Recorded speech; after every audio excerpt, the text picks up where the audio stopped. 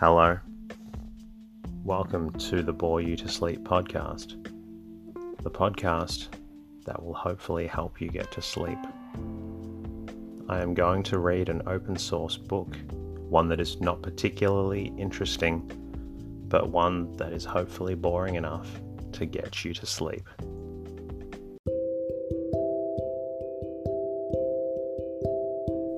Is there something interfering with your happiness, or is preventing you from achieving your goals? I know there have been times in my life where I've struggled with sleeplessness, which is why I strive to help people everywhere with theirs. I'm proud to have partnered with a new sponsor, BetterHelp. BetterHelp will assess your needs and match you with your own licensed professional therapist, which doesn't take long at all. It's not a crisis line. It's not self-help. It is professional counseling done securely online. You can schedule weekly video or phone sessions in the comfort of your own home. You can also log in to your account anytime and send a message to your counselor when you need. You'll have access to a broad range of expertise in BetterHelp's counselor network, which may not be locally available in many areas.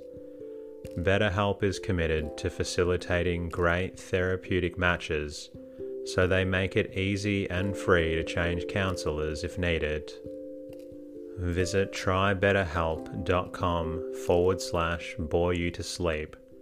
That's TryBetterHelp, and join over 500,000 people taking charge of their mental health. Special offer for Bore You to Sleep listeners with 10% off your first month at trybetterhelp.com/bore you to sleep.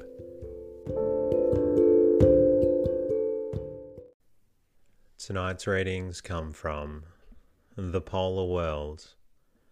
Published in 1869, it is a popular description of man and nature in the Arctic and Antarctic regions of the globe. My name is Teddy, and I aim to help people everywhere get a good night's rest. Sleep is so important, and my mission is to help you get the rest that you need. Each episode is designed to play in the background while you slowly fall asleep. Special shout out to the Anchor supporters and Patreons that continue to sponsor the show. Your ongoing financial support is the ultimate compliment. The podcast is completely free, and it's the support from listeners that allows me to keep bringing out more episodes. If you find the podcast helpful, a lovely way to say thank you is to leave a review in your podcast app. It doesn't take long and it really does help out. If you would like, you can also say hello at boreyoutosleep.com. I'm also now on Twitter and Instagram at boreyoutosleep. In the meantime, lie back, relax, and enjoy the readings. Chapter 1. The Arctic Lands. A glance at a map of the Arctic regions shows us that many of the rivers belonging to these three continents, Europe, Asia, America, discharge their waters into the polar ocean or its tributary bays. The territories drained by these streams, some of which, such as the Mackenzie, the Yukon, the Lena, the Yenisei, and the Obi, rank among the giant rivers of the earth, form, along with the islands within or near the Arctic Circle, the vast region over which the Frost King reigns supreme. Man styles himself the Lord of the earth, and may with some justice lay claim to the title in more genial lands where, armed with the plough, He compels the soil to yield him a variety of fruits. But in those desolate tracts, which are winter-bound during the greater part of the year, he is generally a mere wanderer over its surface, a hunter, a fisherman, or a herdsman, and but few small settlements, separated from each other by immense deserts, giving proof of his having made some weak attempts to establish a footing. It is difficult to determine with precision the limits of the Arctic lands, since many countries situated as low as latitude 60 degrees or even 50 degrees, such as South Greenland, Labrador, Alaska, Kamchatka, or the country about Lake Baikal, have in their climate and productions a decidedly Arctic character, while others of a far more northern position, such as the coast of Norway, enjoy even in winter a remarkably mild temperature, but they are naturally divided into two principal and well-marked zones, that of the forests and that of the treeless wastes. The latter, comprising the islands within the Arctic Circle, form a belt more or less broad, bounded by the continental shores of the North Polar Seas, and gradually merging toward the south into the forest region, which encircles them with a garland of evergreen coniferae. This treeless zone bears the name of the Barren Grounds, or the Barrens in Northern America, and of tundra in Siberia and European Russia.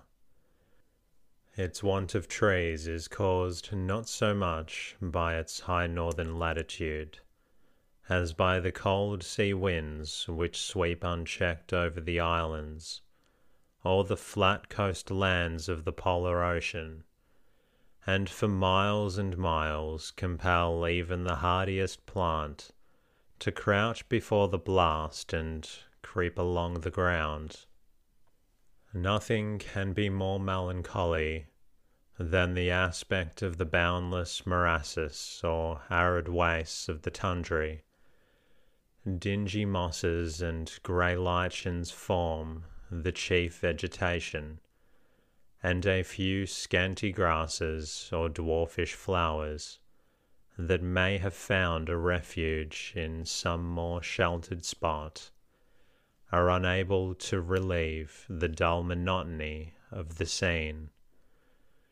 In winter, when animal life has mostly retreated to the south, or sought a refuge in burrows or in caves, an awful silence, interrupted only by the hooting of a snow owl or the yelping of a fox, reigns over their vast expanse. But in spring, when the brown earth reappears from under the melted snow, and the swamps begin to thaw, enormous flights of wild birds appear upon the scene and enliven it for a few months.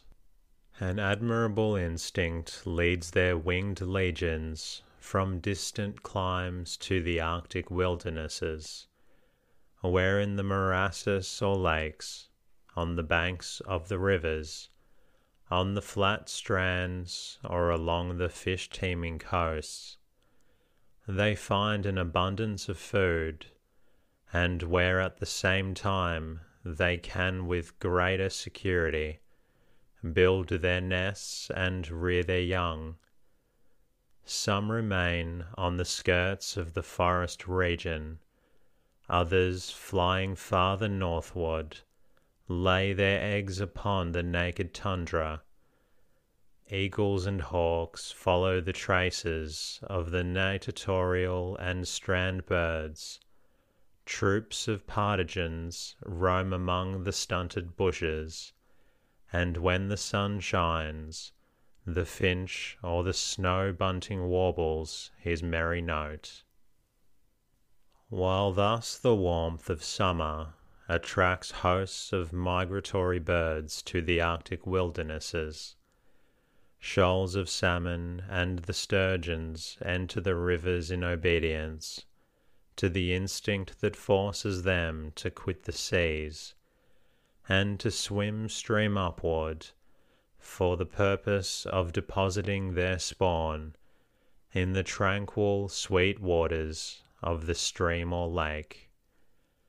About this time also the reindeer leaves the forests to feed on the herbs and lichens of the tundra, and to seek along the shores fanned by the cooled sea breeze some protection against the attacks of the stinging flies that rise in myriads from the swamps.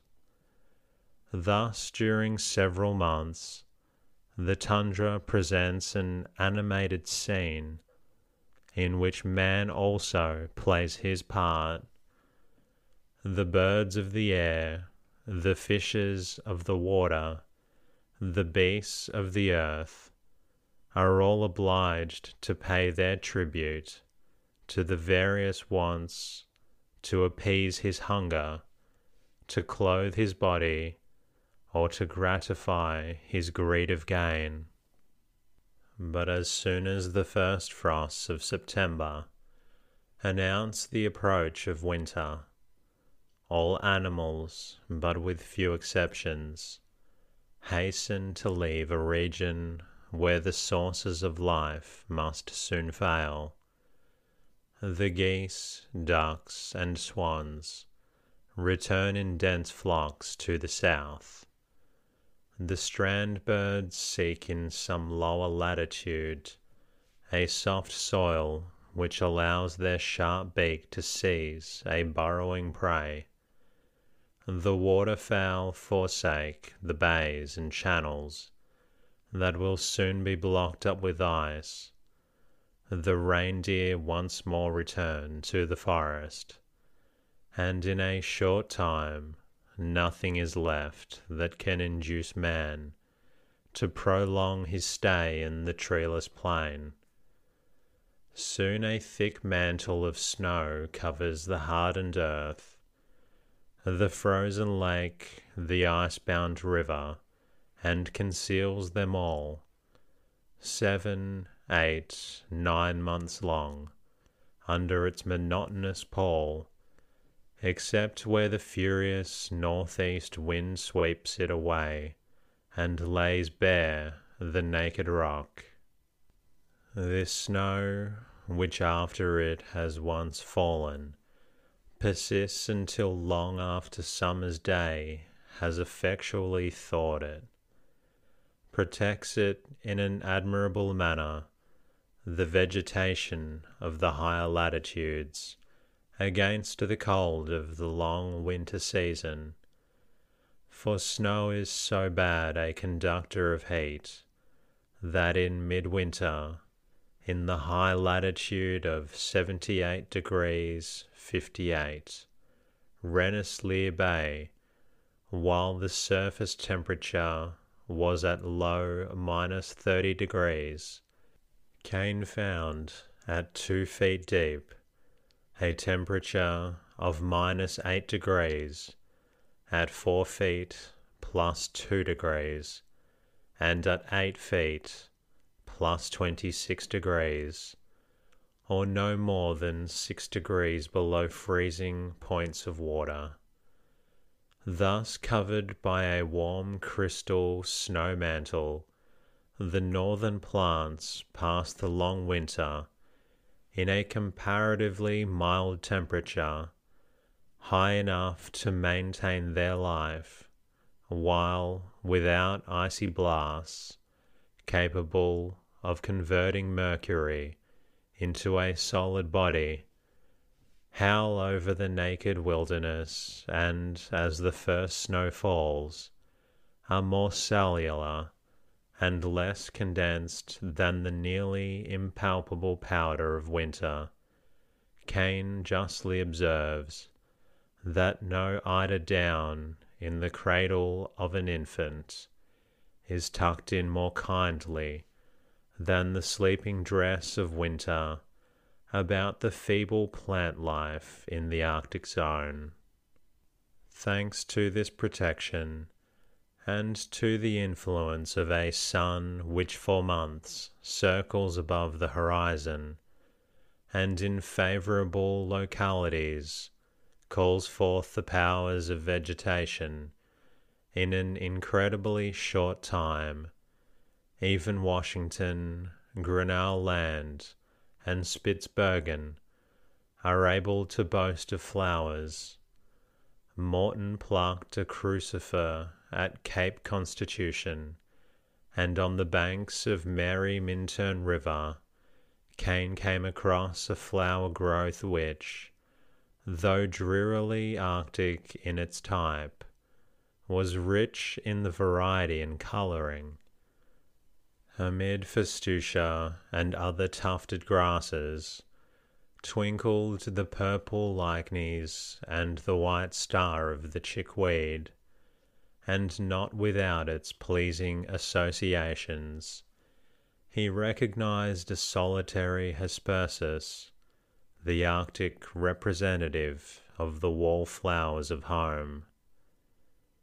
Next to the lichens and mosses, which form the chief vegetation of the treeless zone, the cruciferae, the grasses, the saxifragus, the caraflae, and the composite are the families of plants most largely represented in the barren grounds or tundra.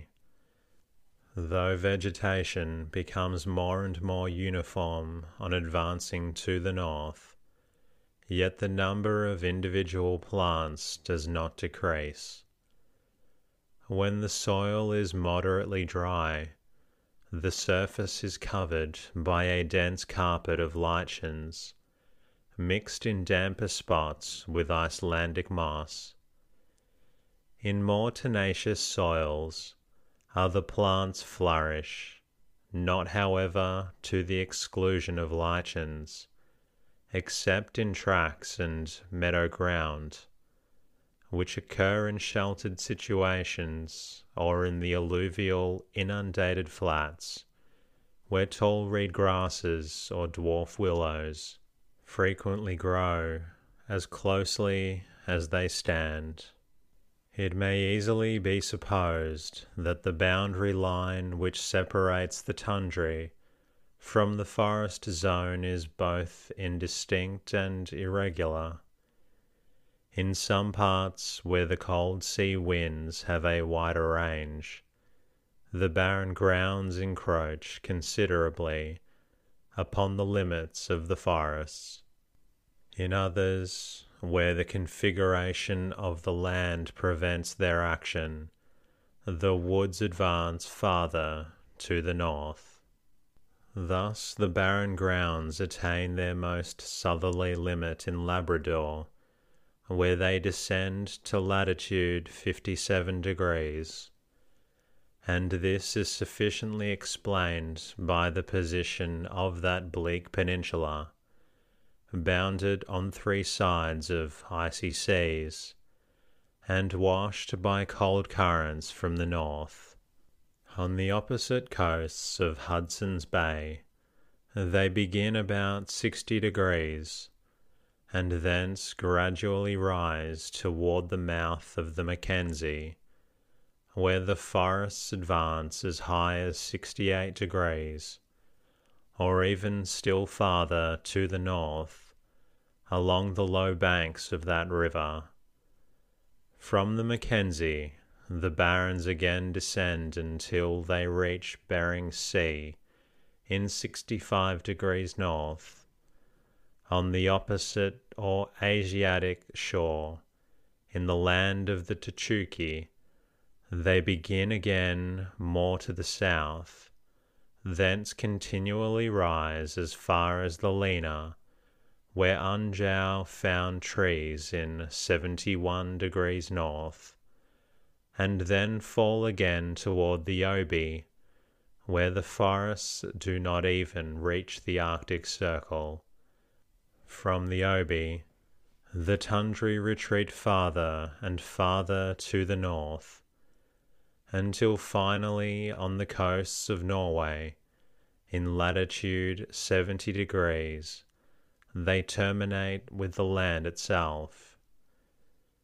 Hence we see that the treeless zone of Europe, Asia, and America occupies a space larger than the whole of Europe.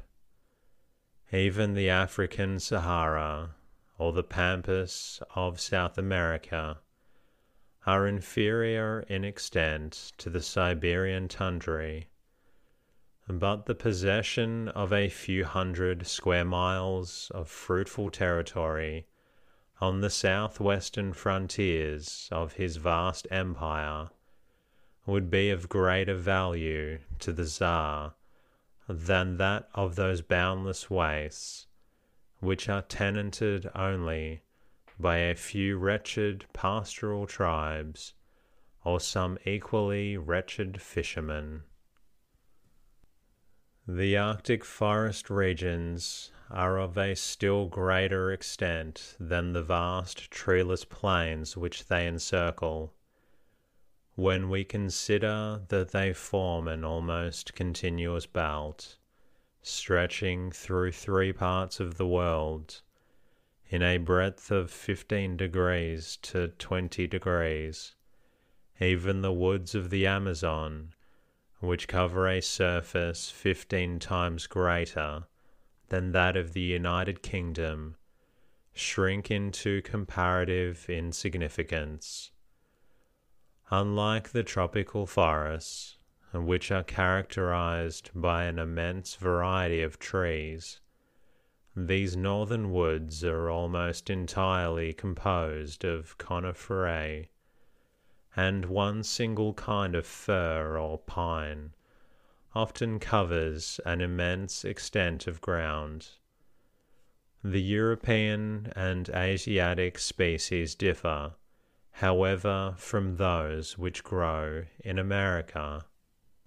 Thus, in the Russian Empire and Scandinavia, we find the Scotch fir, the Siberian fir and larch, the Picha obovata, and the Pinus sembra, while in the Hudson's Bay territories, the woods principally consist of the white and black spruce, the Canadian larch, and the grey pine.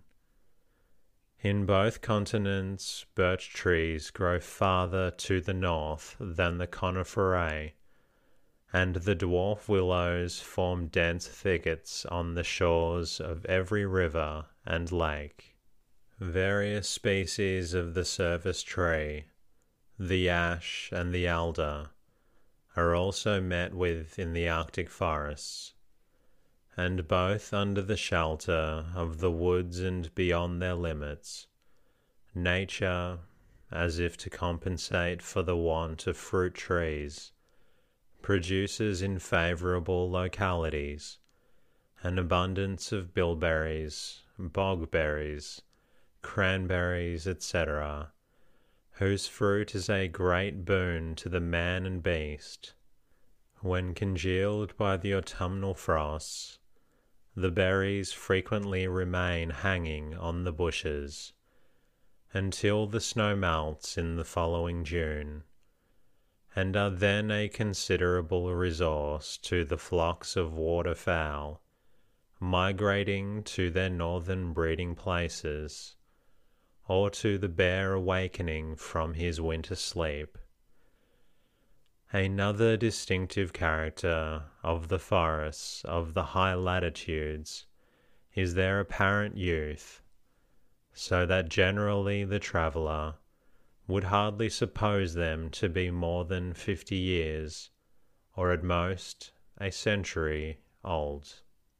Their juvenile appearance increases on advancing northward, until suddenly their decrepit age is revealed by the thick bushes of lichens which clothe or hang down from their shriveled boughs.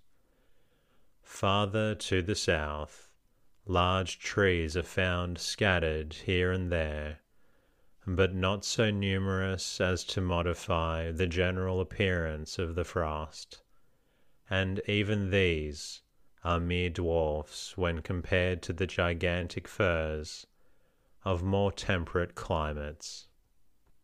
This phenomenon is sufficiently explained by the shortness of the summer, which, though able to bring forth new shoots, does not last long enough for the formation of wood. Hence the growth of trees becomes slower and slower on advancing to the north, so that on the banks of the Great Bear Lake, for instance, 400 years are necessary for the formation of a trunk not thicker than a man's waist. Toward the confines of the tundra, the woods are reduced to stunted stems, covered with blighted buds that have been unable to develop themselves into branches, and which prove by their numbers how frequently and how vainly they have striven against the wind, until finally the last remnants of arboreal vegetation, vanquished by the blasts of winter, seek refuge under a carpet of lichens and mosses, from which their annual shoots hardly venture to peep forth. A third peculiarity which distinguishes the forests of the north from those of the tropical world is what may be called their harmless character. There the traveller finds none of those noxious plants whose juices contain a deadly poison, and even thorns and prickles are of a rare occurrence. No venomous snake glides through the thicket, no crocodile lurks in the swamp, and the northern beasts of prey, the bear, the lynx, the wolf, are far less dangerous and bloodthirsty than the large felidae of the torrid zone. The comparatively small number of animals living in the Arctic forests correspond with the monotony of their vegetation. Here we should seek in vain for that immense variety of insects, or those troops of gaudy birds which in the Brazilian woods excite the admiration and not unfrequently cause the despair of the wanderer. Hence we should in vain expect to hear the clamorous voices that resound in the tropical thickets. No noisy monkeys or quarrelsome parrots settle on the branches of the trees. No shrill cicada or melancholy goat suckers interrupt the solemn stillness of the night. The howl of the hungry wolf or the hoarse screech of some solitary bird of prey are almost the only sounds that ever disturb the repose of these awful solitudes. When the tropical hurricane sweeps over the virgin forests, it awakens 1,000 voices of alarm, but the Arctic storm, however furiously it may blow, scarcely calls forth an echo from the dismal shades of the pine woods of the north. In one respect only the forests and swamps of the northern regions vie in abundance of animal life with those of the equatorial zone, for the legions of gnats which the short polar summer calls forth from the Arctic morasses are a no less intolerable plague than the mosquitoes of the tropical marshes. Though agriculture encroaches but little upon the Arctic woods, yet the agency of man is gradually working a change in their aspect. Large tracts of forest are continually wasted by extensive fires, kindled accidentally or intentionally, which spread with rapidity over a wide extent of country, and continue to burn until they are extinguished by heavy rain.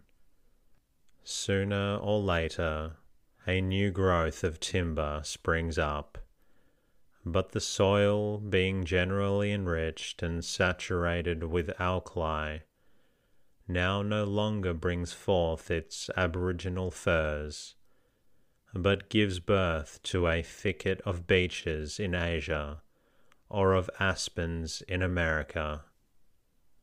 The line of perpetual snow may naturally be expected to descend lower and lower on advancing to the pole, and hence many mountainous regions or elevated plateaux, such as the interior of Spitsbergen, of Greenland, of Nova Zembla, etc., which in a more temperate clime would be verdant with woods or meadows, are here covered with vast fields of ice, from which frequently glaciers descend down to the verge of the sea. But even in the highest northern latitudes, no land has yet been found covered as far as the water's edge with eternal snow, or where winter has entirely subdued the powers of vegetation. The reindeer of Spitsbergen find near 80 degrees north lichens or grasses to feed upon. In favourable seasons the snow melts by the end of June. On the plains of Melville Island and numerous lemmings, requiring vegetable food for their subsistence, inhabit the deserts of New Siberia. As far as man has reached to the north, vegetation, when fostered by a sheltered situation and refraction of solar heat from the rocks, has everywhere but found to rise to a considerable altitude above the level of sea, and should be land at the North Pole, there be every reason to believe that it is a destitute neither of animal nor vegetable life. It would be equally erroneous to suppose that the cold of winter invariably increases as we near the pole, as the temperature of a land is influenced by many other causes besides its latitude. Even in the most northern regions hitherto visited by man, the influence of the sea, particularly when favoured by warm currents, is found to mitigate the severity of the winter, while at the same time it diminishes the warmth of summer.